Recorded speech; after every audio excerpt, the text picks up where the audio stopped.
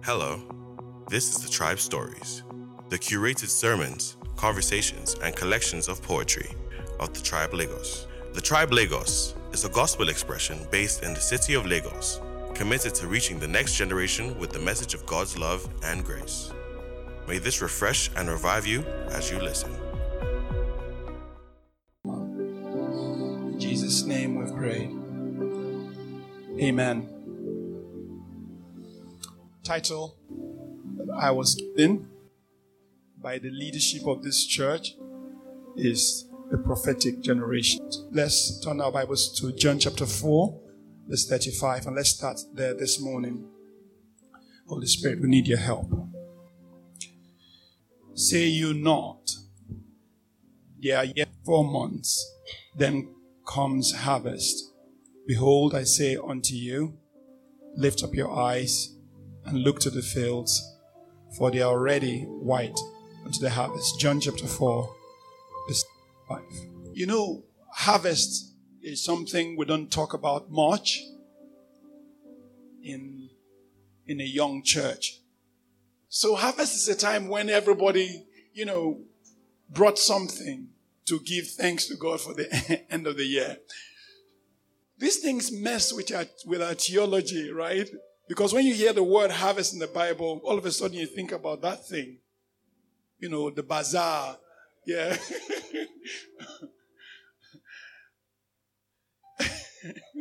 So Jesus said, say not 4 months, then comes the harvest. Do not say in 4 months' time, there's going to be a harvest. It says, behold, I say to you, look upon the fields. They are already white unto the harvest. Look, they are already white unto the harvest. Someone said the difference between corn and tares, wheat and tares, they all grow with ears.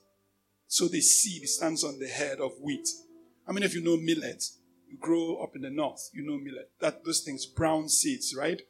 Is there another name for them? What's other name do you call those things?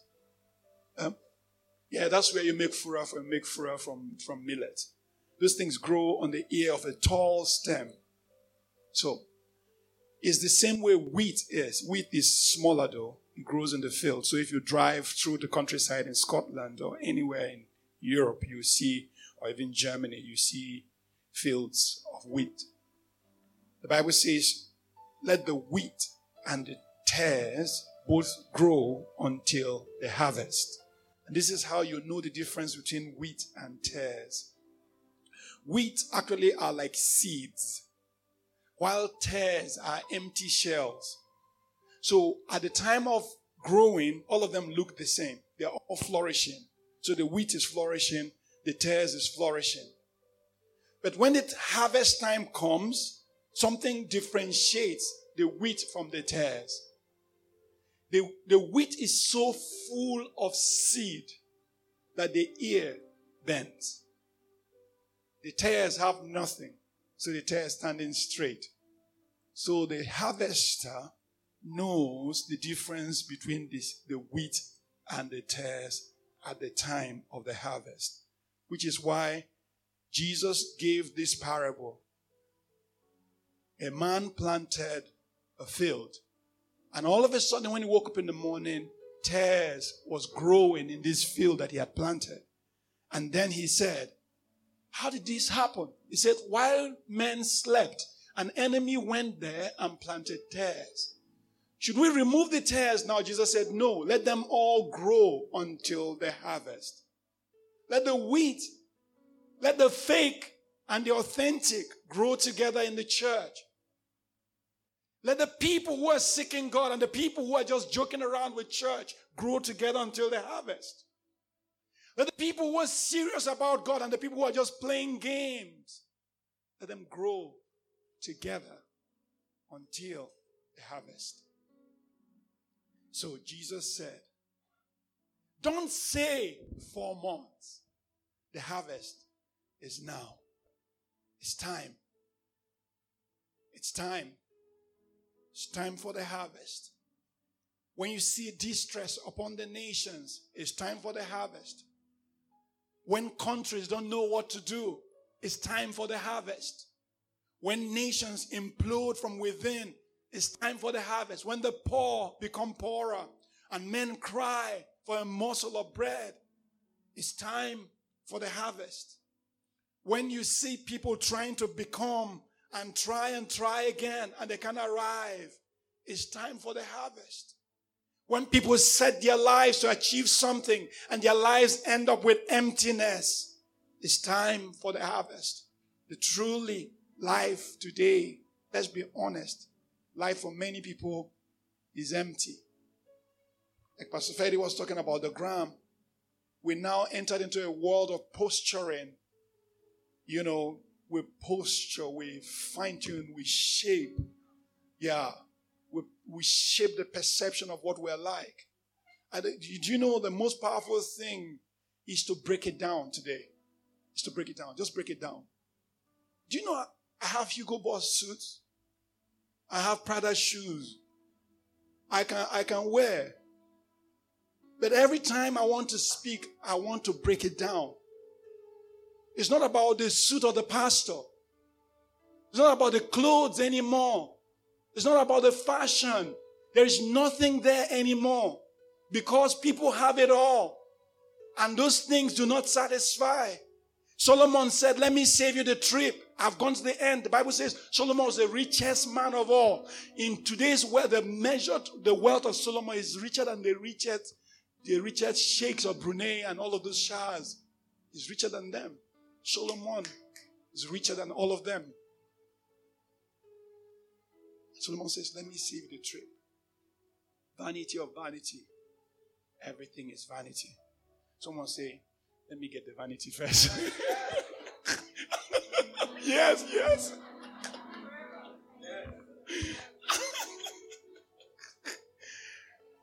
The man who has reached the end say, there is nothing there.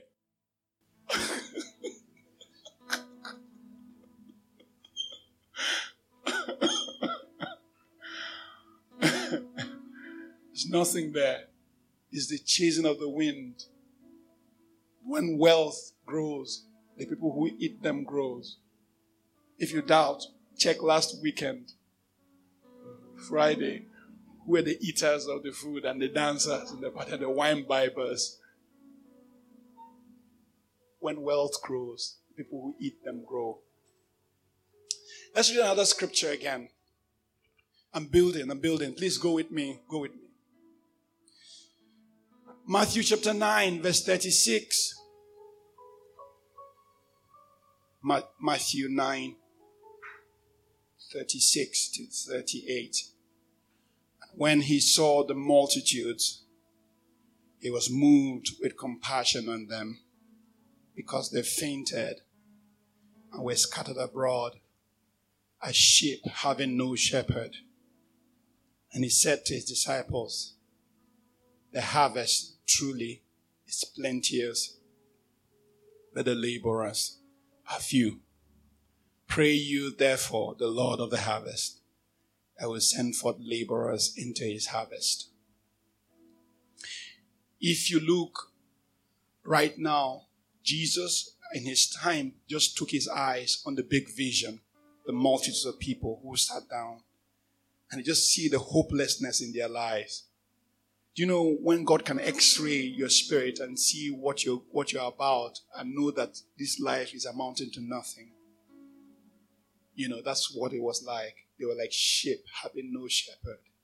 Can I ask you, if you're going to compare that to the body of Christ today, do we have shepherds? We have people who have named that they're shepherds. Do we have people who care for the sheep? There are, but they're not the obvious ones, you know. Actually, if Jesus was to look at the body of Christ in Nigeria, this same thing will happen. It will be full of compassion because they're scattered abroad. One day somebody will come and say something. Or one day they'll say, doctrine. Every one of you should come with comb to the church. Come with comb. Comb your head to the back. As you comb away your troubles. Comb your hair to the front. Comb progress.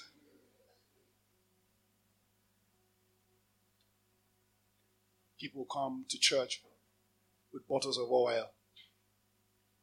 Don't forget, anointing is real. Yeah. You come to church with bottles of oil. And they put their faith more in the oil than in the God who activates, who gave oil as a symbol. See, this is hot oil. If this oil touches you, hot oil. The things people do, not the names of the churches. Let's not even go there. You know, how many of you know the names of recent churches like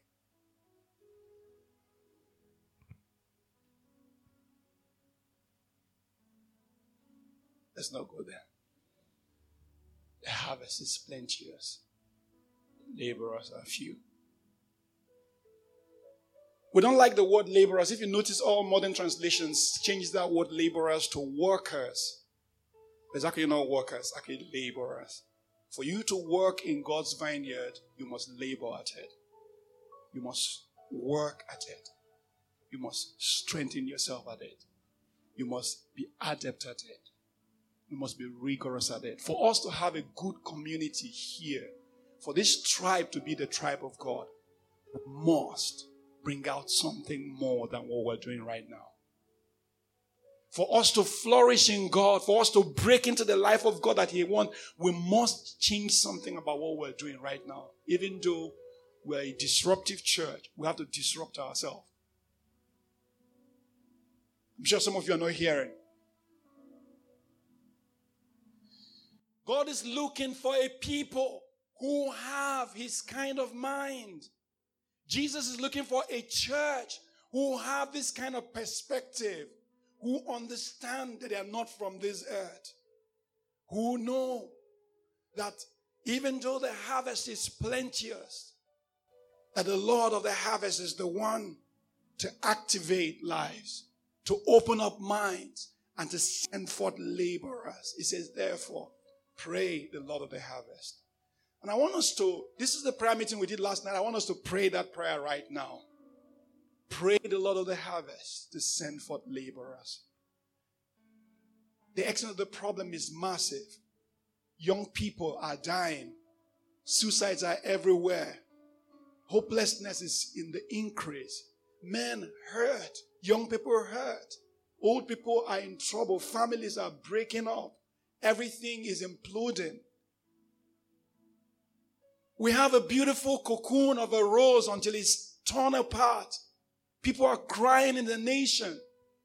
Pray the Lord of the harvest that He will send forth laborers. He will send forth people to raise up the nation. That's what Jesus says.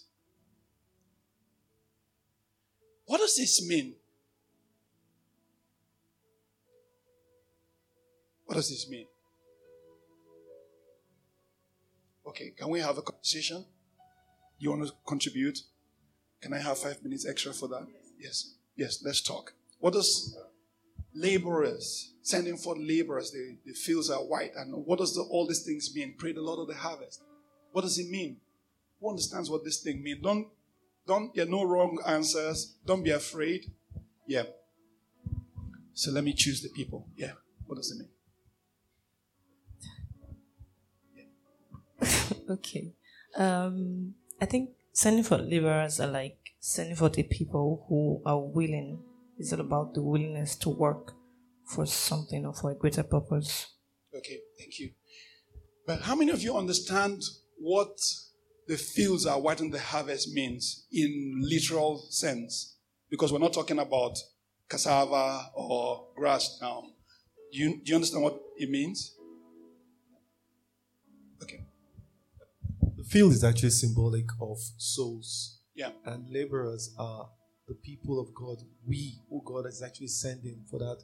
But what I pick from this scripture is that the problem is not the souls. The souls have been ready. Right. The work is actually the preparation of the laborers and right. the equipping of the laborers to be able to harvest. Right. So good.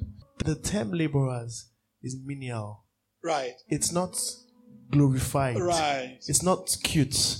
Right. It's not. That's exactly what I was trying to Yes, say, but I it's not struggled cute. with it, which is why I wanted us to have Yes, the it's conversation. not cute. It's Right. not actually.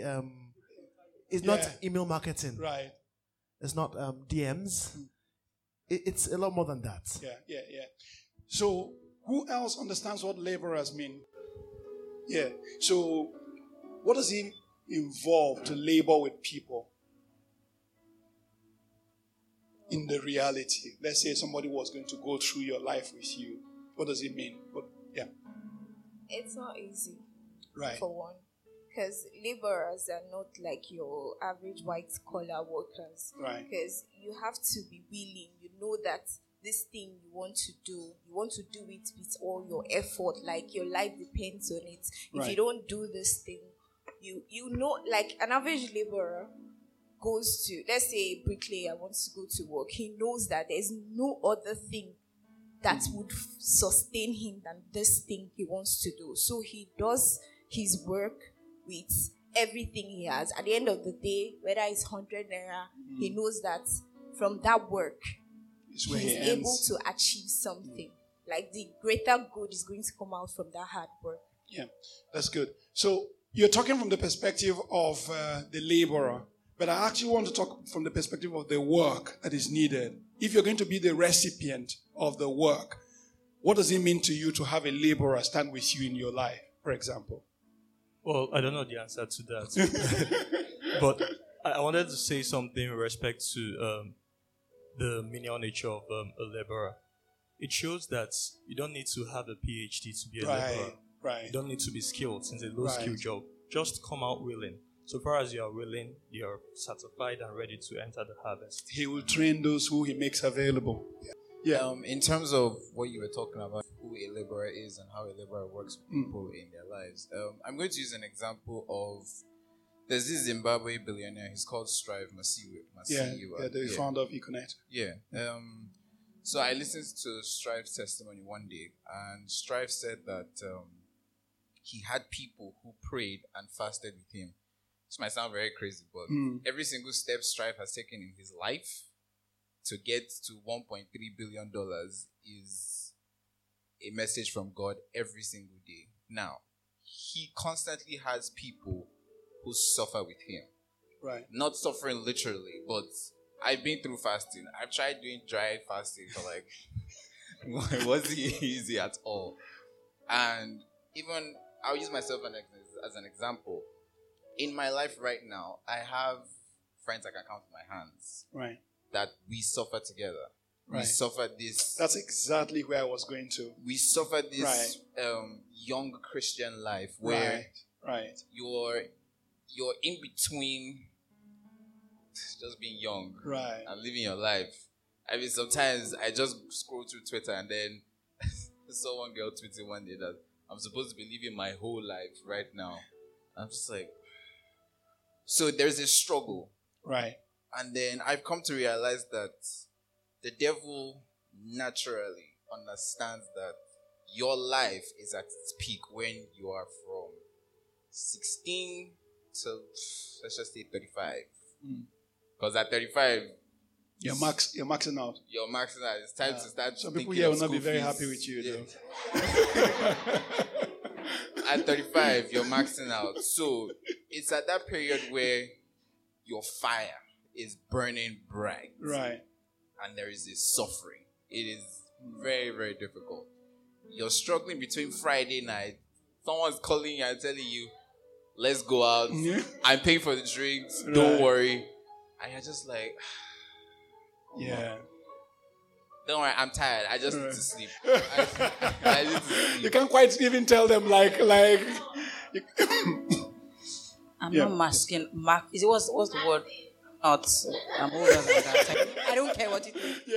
I just knew that was sensitive. No, I have to throw that shade. Right. But really, thinking about the laborer, the harvest, I think that, so I'll go with what has been talked about a lot, suicide and all that, and I'll use that as an example. I think that there's a way and there's a path. It's straight and narrow. That's the only way. So if you're talking to someone who's going through, who's having bouts of depression, like, pray, the Lord will do it. And you are not asking, what do you need? That's how to be a laborer. Right. Telling yourself that there's no one route to it. So, and I'll give it an example. A friend of mine had, some friend who had crazy, and she's very my friend is very spiritual, knows exactly what to do. And this friend is shutting her out, and she knows that they need each other. Right. But she can't get to her because she's been shut out. Right. And I told her, ask her, what do you need? Right. That's all. And when she did, that was what broke it all. She cried and she was like, I just need a hug. And that simple, it wasn't the scriptures. My friend obviously had been praying for her, but it was just that hug, that simple. Sometimes the issues are big, but they need very small fixes. They don't need you to, okay, Christian, you know what to do. Come on, pray. No, they're not in the space to pray at that time. That's why you're there. That's why you're laboring with them. So good.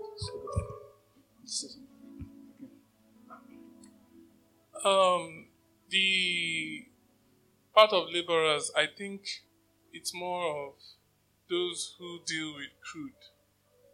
So I see that it's different from the white collar that we know. Right. Yeah. And then you could sit in an office and say, okay, you know what, we're going to take over Lagos, Abuja, and all of that. And you look at the documents and you have the plan. But then there are certain people who get their hands dirty. Right. Going to dig the road. Yes, there are people who go down into those gutters and get it done. There are people who work in Lekki, and then they work at Elegushi, and then they work on the real part that deals with the water. Right. So that's my own view of what laborers actually do. Deal with crude. Thank you so much. Okay, that's all we have time for now. I think we got a measure of traction. So when you hear the term laborers, it's actually the process by which you plant yourself in people's lives up to a point in time when God's work is done in their lives. When you hear the term laborers, it means standing with brothers and sisters, like he said, getting the dirty job done. Because human life is grimy. When you go into a human life, you're going to find times of suicide. You're going to find times when the boy is sleeping with a girl he shouldn't be sleeping with. You're going to find time of pornography habits. You're going to find time of small white lies. You're going to find times of character defects. And these character defects will mean that you have to shine the light there. And I can tell you, this is the time when it gets hard. When it gets hard is when you are able to break into the lives of people. So I like the spirituality of last week and what Pastor Isi shared. We need that. But we now need the practicality of how this is going to work. How is it going to work? It's going to work by people reaching out beyond themselves. The first thing you're going to do when you come to God is to offer yourself to God, not as a king, not as a prince, but as what? A laborer. The Bible says when you've done your best, you should say, I am an unprofitable servant.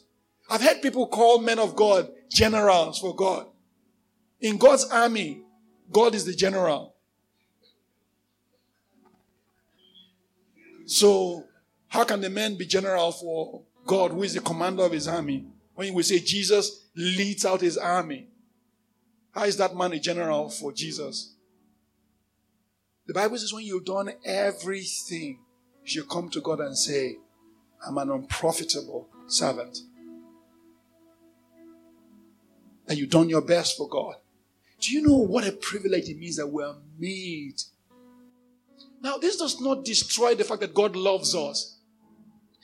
In fact, it's the son who understands his father that rolls up his sleeve and takes on the nature of a servant. Remember, Jesus, who was God, did not think it robbery to be equal with God, but made himself of no reputation, brought himself down. You think Jesus was loved by God? Oh man, do you think Jesus was special to God? But Jesus knew that the only way he can bring about redemption is bought. Redemption is never given for free. If you want to redeem people, you must buy them. And I'm sure Dozie and Hodovai know what redemption was this week, right? Or you're going to tribe group, right? And promise is here today. That's promise there. That guy walking on the streets was just taken. He didn't do anything, just taken up among some people and taken to prison. From one prison to the other. Last, they found him in Badagry. He was going on prison talk. Doing nothing. To get him out was a labor of love. He had to take some people some 3-4 whole days of their time. The work of following people and working in people's life and establishing is dirty. I said, Lord, do you know sometimes you may not even feel like a laborer. The first thing you want to do is to check out of that laborership. That's why the Bible says the laborers are you. Our job is to pray the Lord of the harvest. This morning I want us to pray that we are the laborers. That's the first prayer point I want us to pray. Let's pray that prayer right now. Say, God, I want to enlist in your army as a laborer. I know that the work is plenty. I know that you love me. That's not in doubt, oh God. I'm special to you. That's not in doubt. I am your son. I'm your daughter. That's not in doubt, oh God. But Lord, give me the strength. Give me the resolve. Give me the faithfulness, oh God, to labor with you until the earth is transformed, until the environment around me is changed. Give me the honor of participation, oh God. And I will participate in your works on the earth, oh God. To take the least of the bread and the broken of the earth and to shape them after your mind, oh God, and after your character, oh God. Lord God, I ask, oh God, that I will be that man, I will be that woman, oh God, who stands with you as you see compassion on the lost, oh God, on the broken, on the hurting, oh God. And we will be the people, oh God. Father, make us the people, oh God. Make us that generation, oh God, that carries your mind and carries your heart to the least of us. Let's pray together. Pray. Lift up your voice. Lift up your voice. Lift up your voice. Lift up. Stop. Guys, this is not a quiet prayer. Wait. Stop, everyone, stop. Lift up your heads. It's not a quiet prayer. It's not a prayer of devotion. No, it's not. It's a prayer of declaration. You say, God, I will be that laborer. You can open your eyes and lift up your hands to heaven. Just lift up your hands. Let's do it. Lift up your heads. Lift up your eyes. Say, God, I will be that laborer to you. Enable me. You know my nature. You know how I am. I am weak. I don't feel like I have what it takes. I don't feel like I can stand. I don't feel like I can make the price, oh God. But Lord, I offer myself. Could you use me? Could you make me that vessel? Could you make me an instrument of righteousness unto you?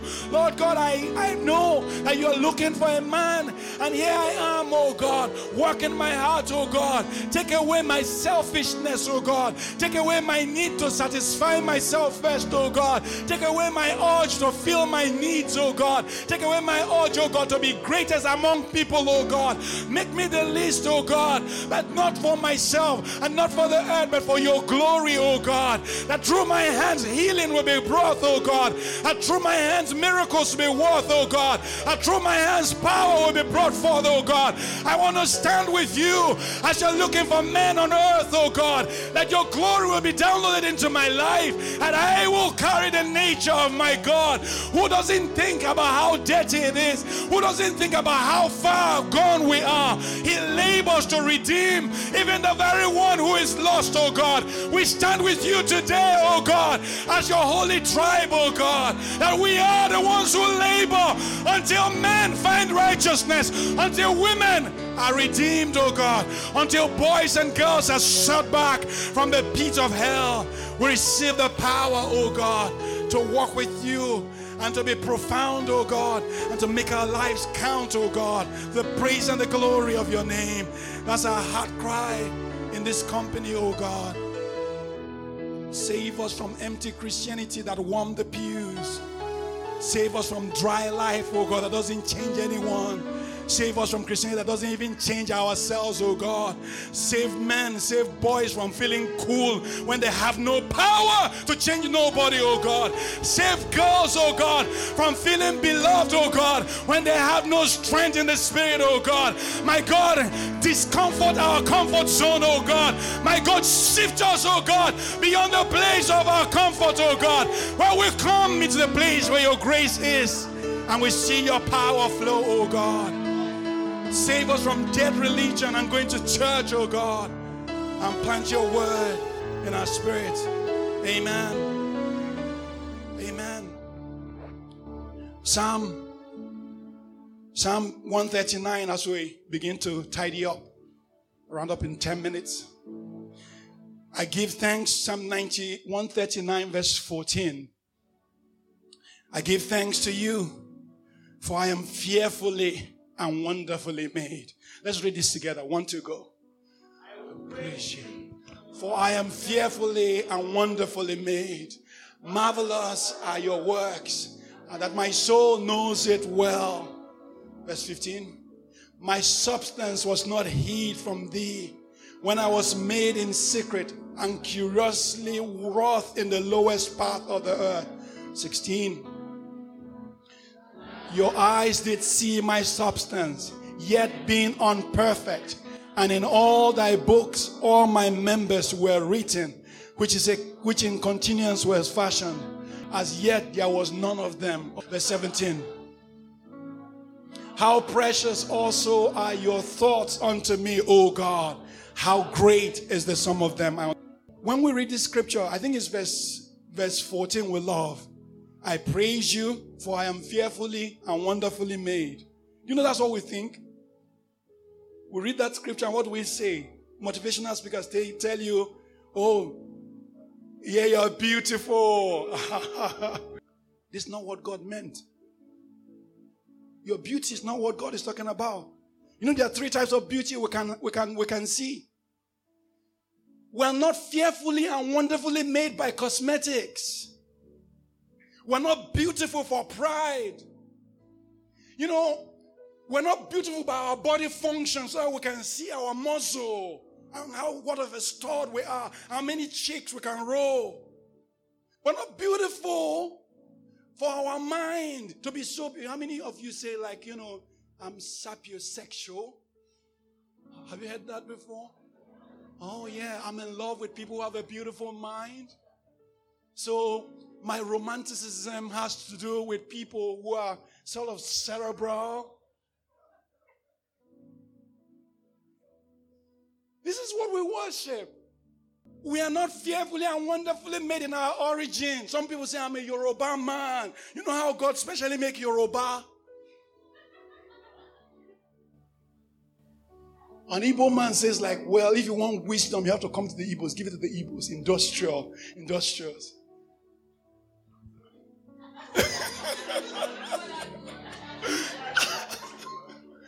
When we read this scripture, guess what we're thinking about? Everything external.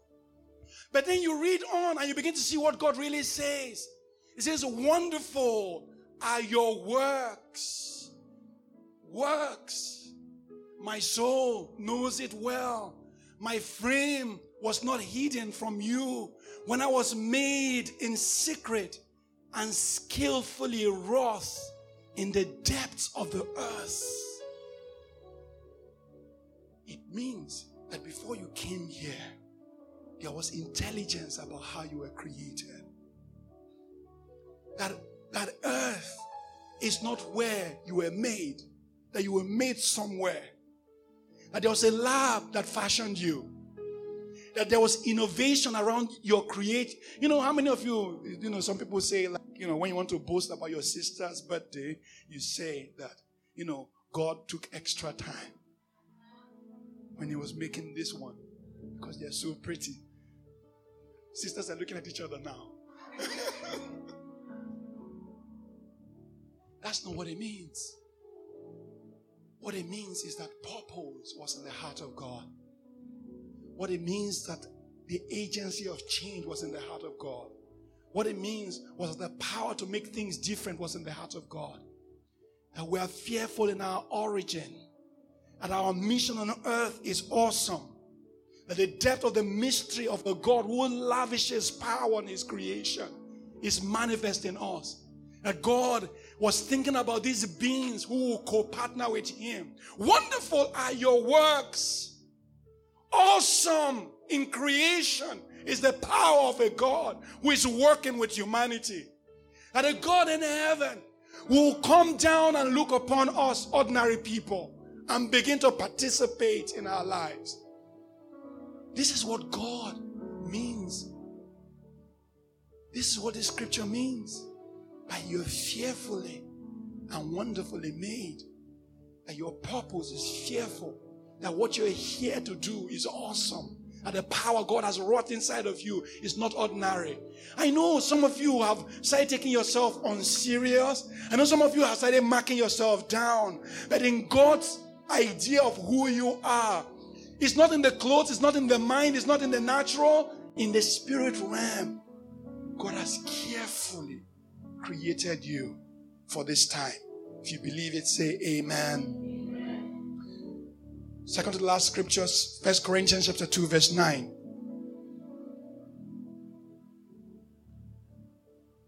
It says, rather, as it is written, no eye has seen, no ear has heard, no heart has imagined what God has prepared for those who love him. But God has revealed these things to us through who? His Spirit. Through the Spirit, the Spirit of God searches all things, even the deep things of God. For who among you knows the thought of man except his spirit within him? So too, no one knows the thought of God except the Spirit of God. We have not received the spirit of the world to fear, but the Spirit who is of God, that we may understand what God has freely given to us. So, in the natural, we don't see this beauty. We don't hear about this beauty. We don't know this power that God has put in us. In the spiritual, we see it. So when people go through a hard time, when people go through depression, the prophetic people are the people who understand how to engage with the spiritual. The prophetic people are the ones who know how to see. God reveals these things to us through his Spirit. The things that eyes have not seen, the things that ears have not heard, the things that have not entered the mind of anyone. In your natural mind, you can't figure out what God is doing in your life. But he begins to reveal these things to you through his Spirit. His Spirit begins to unlock to you. And if you receive that unlocking of the Spirit, you become a prophetic person. The prophetic nature of God is not therefore about only telling the future. A prophetic generation, therefore, is not about a people who can tell about what's going to happen next. A prophetic people, therefore, is not only just an innovation people, not a people of innovativeness, who can determine what technologies are coming next. That's not it only. It's like the things which cannot be seen on earth, our spirits begin to catch them. Our minds begin to catch this broadcast. We begin to hear from God what life is about. I hope that this message is not lost on you guys. Are you hearing me this morning? Are you hearing? If you hear, say yes. Now, God is looking for the people who are going to come on this journey. We hope that from the church, we can draw some people into this place of a walk with God. The church is not the people of God. The Bible says the foundation of the Lord stands sure. The Lord knows those who are his. So let everyone who calls the name of God step aside from iniquity. As we're seated here now, God knows those whose hearts burn for him. God knows those people whose minds are open. God knows the people who cannot wait for us to finish so they can go eat rice. God knows the people who cannot endure one more word from this tiresome pastor. God knows the people whose hearts are boiling and who are saying, yeah, that stuff I wanted. God knows. And he wants to draw us all in. He's hoping you hear him this morning. He's hoping you hear him this morning. He's hoping you draw in, you join in.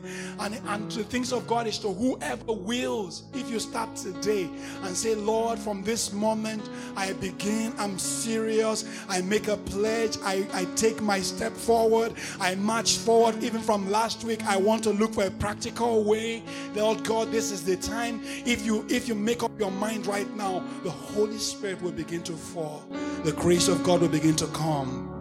Are you not tired of doing church?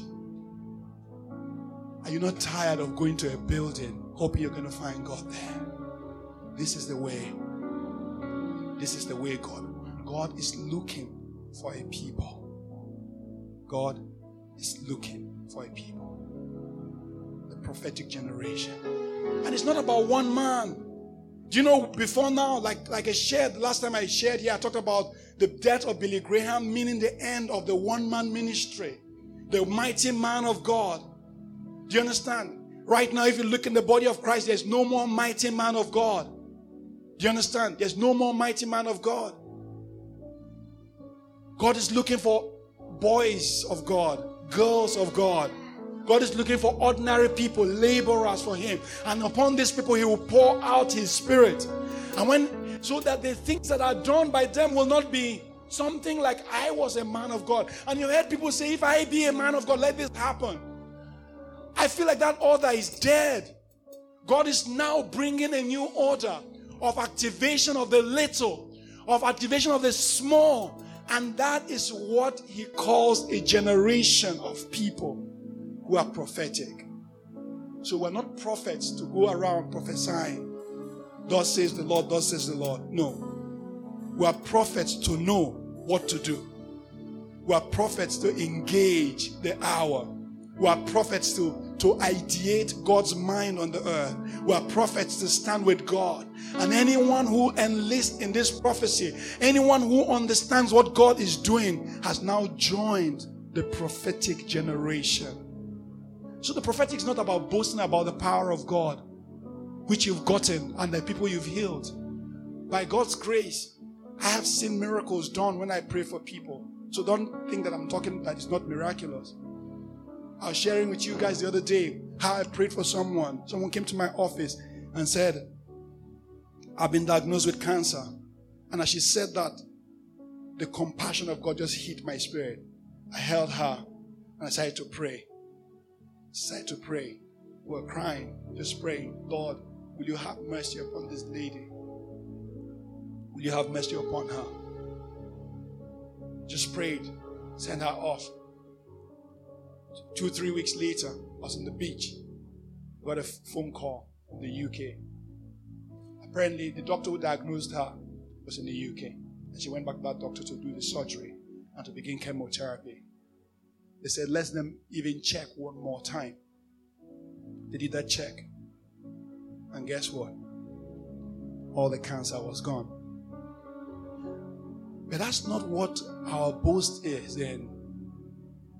Remember in Luke, when the disciples had gone out and preached and they saw the devils fall down from heaven like lightning. Jesus says, rejoice not that you can do miracles. Rejoice that your name is written in the book of life. As we round up, Joel chapter 2 says, it shall come to pass after this, that I will pour out my spirit upon all mankind. Your sons and your daughters will prophesy. Your old men will dream dreams. Your young men will see visions. Even on your male and female servants, I will pour out my spirit in those days. That prophecy is still hanging. A prophetic company of people who prophesy, of people who know God. And how many of them? All of them. I will pour out my spirit upon how many? All of them. I'll pour out my spirit upon how many? All of them. Young men. Yes, old men will see dreams. Young men will see visions.